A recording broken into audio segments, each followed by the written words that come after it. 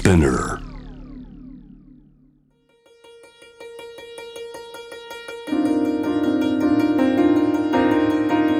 Welcome to Notebook, your guide to art, culture and tourism here in Tokyo and throughout Japan. I'm Stuart Monroe, and around this time each Monday, Wednesday and Friday, I'll be sharing local news and views. On today's episode, Nakameguro and new exhibitions. But first, North Korea. North Korea fired a ballistic missile at the Sea of Japan yesterday, its first since the end of last month on March 27th. The latest move prompted Japan's J alert system to issue an early warning just before 8 a.m. local time that a missile was forecast to land somewhere near Hokkaido, and urged local residents to evacuate and seek shelter.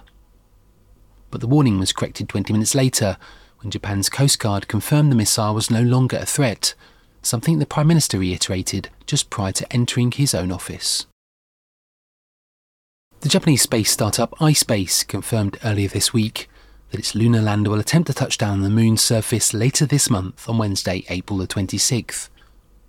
If successful, it will be the world's first private sector project to have reached the moon, and the lander, part of the company's Hakuto R lunar project, will aim to land at the Atlas crater, in an area known as Mare Flores, or Sea of Cold, around 4:40 in the afternoon GMT on the 25th and 1:40 AM on the 26th in Japan. The startup, founded in 2010, also made its debut on the Tokyo Stock Exchange's growth section early this week, in the hope of creating a new economic zone focusing on space. Tokyo Disneyland will celebrate its 40th anniversary tomorrow, with the amusement park east of Tokyo seeing the number of visitors slowly return to normal following the recent COVID-19 crisis.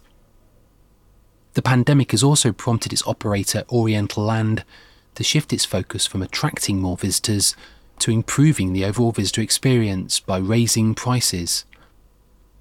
Since opening in 1983, Tokyo Disneyland, along with its sister park Tokyo Disney Sea and adjoining hotels, has attracted a wealth of visitors, both local and foreign. When Tokyo Disneyland marked its 35th anniversary in 2018, visitors reached a peak of 32.55 million. Now that figure is estimated to have reached almost 800 million.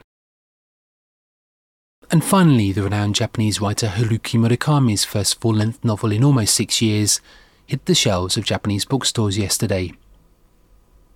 Machi to Son no Futashika na Kabe, or The City and Its Uncertain Walls, is his first work since Kishidansho Goroshi, or Killing Commendatore, in 2017. Around 70 people, mainly fans, formed a queue at Kinokuniya in Shinjuku to be the first to grab a copy of the book, which went on sale at the turn of midnight. Murakami had spent almost 3 years writing its 672 pages, and the new book has attracted attention for its similarity to a novella he'd written some 40 years ago. Yet that novella never made it to book form, but was instead published in the monthly literary magazine Bunkakukai in 1980, a year after his debut as a writer.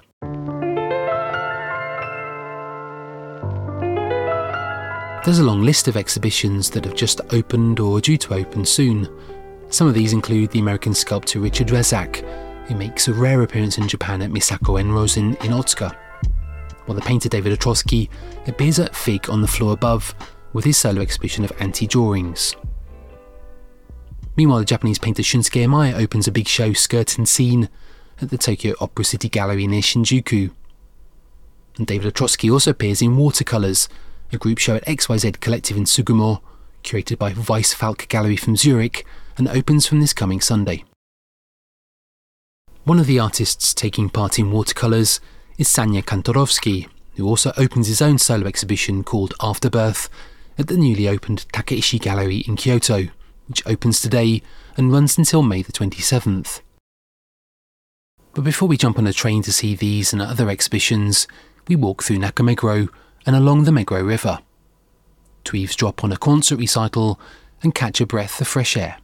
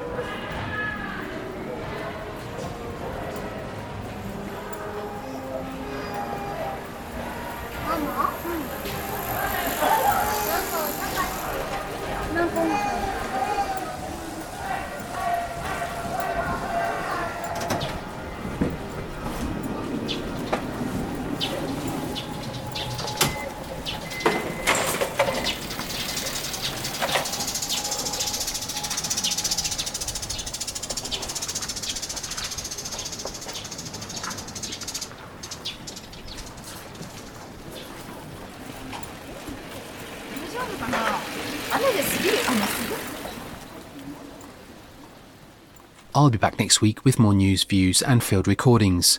And if you have any sound you'd like to hear, perhaps a particular place or part of Japan, let us know. You can email the Notebook team, notebook.podcast@gmail.com, or simply leave a voice message at speakpipe.com/notebook. Until next time, thanks for listening.